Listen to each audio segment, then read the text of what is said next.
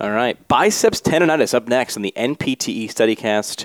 What do we need to know to make sure we get this question right? First of all, let's talk about what biceps tendonitis is, so we can, get really cerebral and say it's tendinopathy, because tendonitis is going to mean that it's inflammation. But another tip is the NPTE is probably using information that is at least 5 years old. So you want to study more from books than you do from actual research articles. So don't get caught up in that. So biceps tendinopathy, tendonitis, is essentially a strain of the muscle. It can be muscle damage to the actual muscle belly, but most of the time we're talking about it's actually the tendon, and it could actually be that the tendon is ruptured, going from the lower scale of having just a few fibers being interrupted all the way up to a complete tendon rupture. Signs and symptoms are your patient's going to come in with pain. They can also be weak, depending on the pain could be limiting the weakness, or if they have a lot of muscle damage or a tendon rupture, they're going to have the inability to fire that biceps. Their only symptom could just be point tenderness at like the bicipital groove. We'll talk about the anatomy in a second. More people have the proximal pain than they do the distal pain when they have a biceps issue. But it can be distal, but most likely on a test question, they're going to go for the tried and true. Correct, yeah. And if it's a complete rupture, probably the easiest sign that you would see is the Popeye sign. So you'd see it would ball up, the biceps muscle would have come away from the origin at the bicipital groove, and it would be balled up in the middle of their upper arm. So that's pretty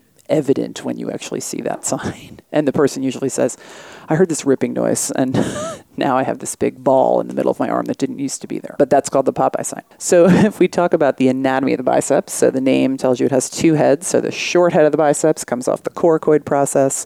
Long head of the biceps comes off the superior glenoid, which is the superior portion of the labrum. So we'll talk about some of the differential diagnosis. We have to think about some labrum pathologies. So it can be thought of as like the fifth muscle that contributes to the rotator cuff. And the insertion, so both heads come together and they insert into the bicipital aponeurosis on the radius. So a lot of people, when they think about the biceps, they think of it as a powerful elbow flexor, which it is, but its primary action is supination. Isn't it the wine bottle muscle? So it's the powerful supinator. So that's how you get the wine opening, and then you got to pull the cork out. Pull the cork out, and wine bottle muscle. Then you have to pull it up to your mouth. So it's the complete wine muscle. 12-ounce curls. I've never heard about that. Nerve innervation. We should talk about that if we're going to talk about the complete anatomy. So it's the musculocutaneous nerve. We also look at the biceps reflex. Usually that's C5. Differential diagnosis. Because the pain usually is at that origin or at the proximal attachment, you have to start ruling out things like rotator cuff tendon. So if you're going to, have your patient and you're going to be palpating and they're going to complain of point tenderness and you're looking for that groove in between the greater and lesser tubercles, that's where your biceps sits. But, you could also have a little bit of supraspinatus that you're getting in there. So you kind of have to think about that.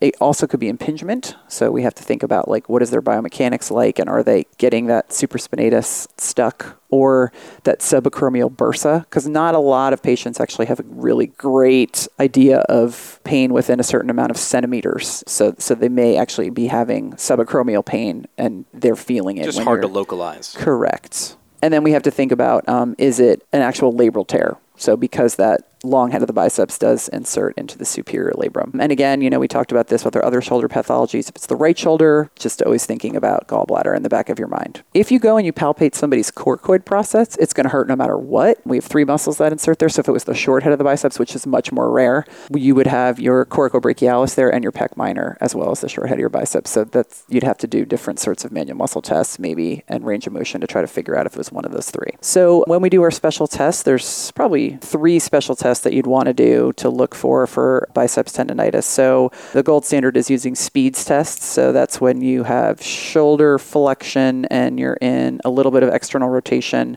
and your elbow is completely extended and you're supinated. So you just have straight arm, palm up, straight up in front of you, and the PT, you apply resistance and your patient's going to complain of pain. They may also be weak, but they're going to have pain at that little They're resisting groove. what? They're resisting shoulder extension. They're going into shoulder flexion. They're going into shoulder flexion, exactly. And because they're in supination, they're using their biceps instead of using brachialis or brachioradialis, because you'd be in a different forearm position for those.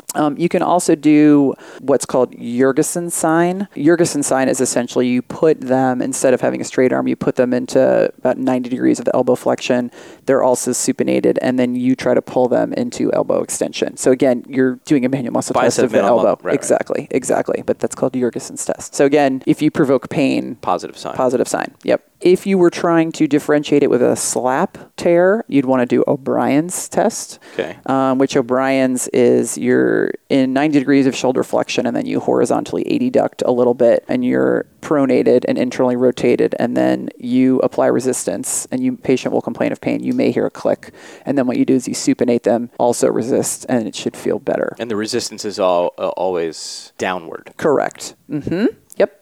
They would have less pain when you're in a neutral forearm position than they would when they were fully pronated. Got it. So that's a positive sign for O'Brien.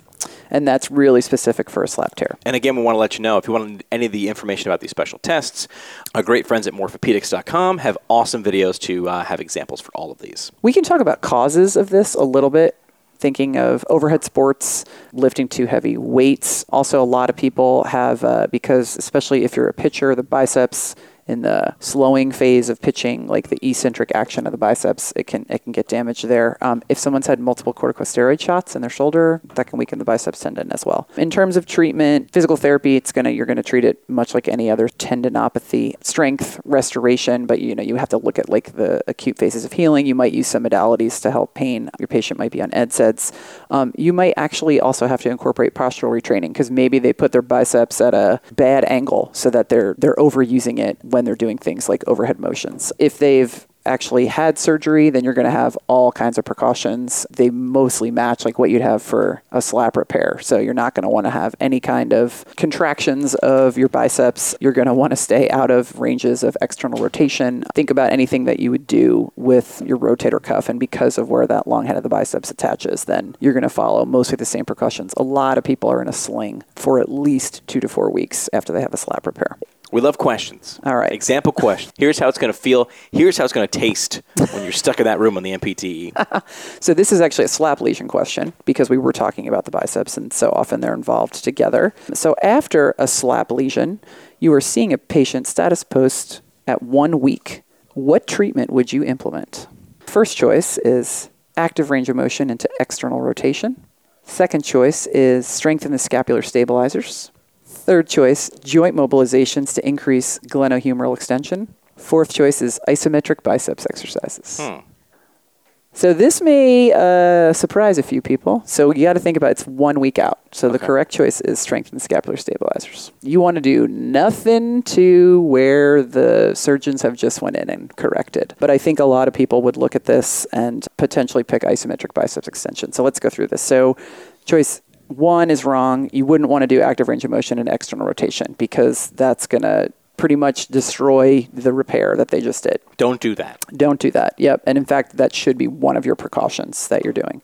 And I also made it really bad because I made it active range of motion. If a physical therapist did it and it was passive, you might be able to get away with doing a little bit of that, but you're going to be really restricted into how much external rotation you can do. Third choice was joint mobs to increase glenohumeral extension. We don't really have any problems with glenohumeral extension, and I wouldn't be doing joint mobs on somebody 1 week after surgery, most likely, unless they were like grade 1 or something. And then isometric biceps exercises. This is the one that I think would get most people, because you're like, isometrics, they're safe, you're not doing anything. But you have to remember back to your ex-phys classes, you develop the second highest amount of force with an isometric contraction. So you could actually really damage the tendon repair if you're doing like a really robust isometric exercise. So you might get stuck there because you're thinking, I want to strengthen this, then let's get them back. But again, remember where they are on the timeline, 1 week out. 1 week out. Too early. Too early. So even, if this is not a biceps question, if you're just talking about good test-taking strategies, if you have somebody who's in the acute phase, whether they just got injured or they actually had a surgery, you're going to be doing things like pain management, edema reduction, storing range of motion. Yeah, patient education, things like that. Don't go into external rotation. Don't fire your biceps, because they do want you to be safe. I mean, that's probably the biggest underpinning of the MPTE is, are you going to practice safely? Right. That's it. That's biceps versus slap repair. Easy. Remember, 2 heads. That's all you got to know, right? Biceps. There you go. That's all we need. 2 heads. That's it.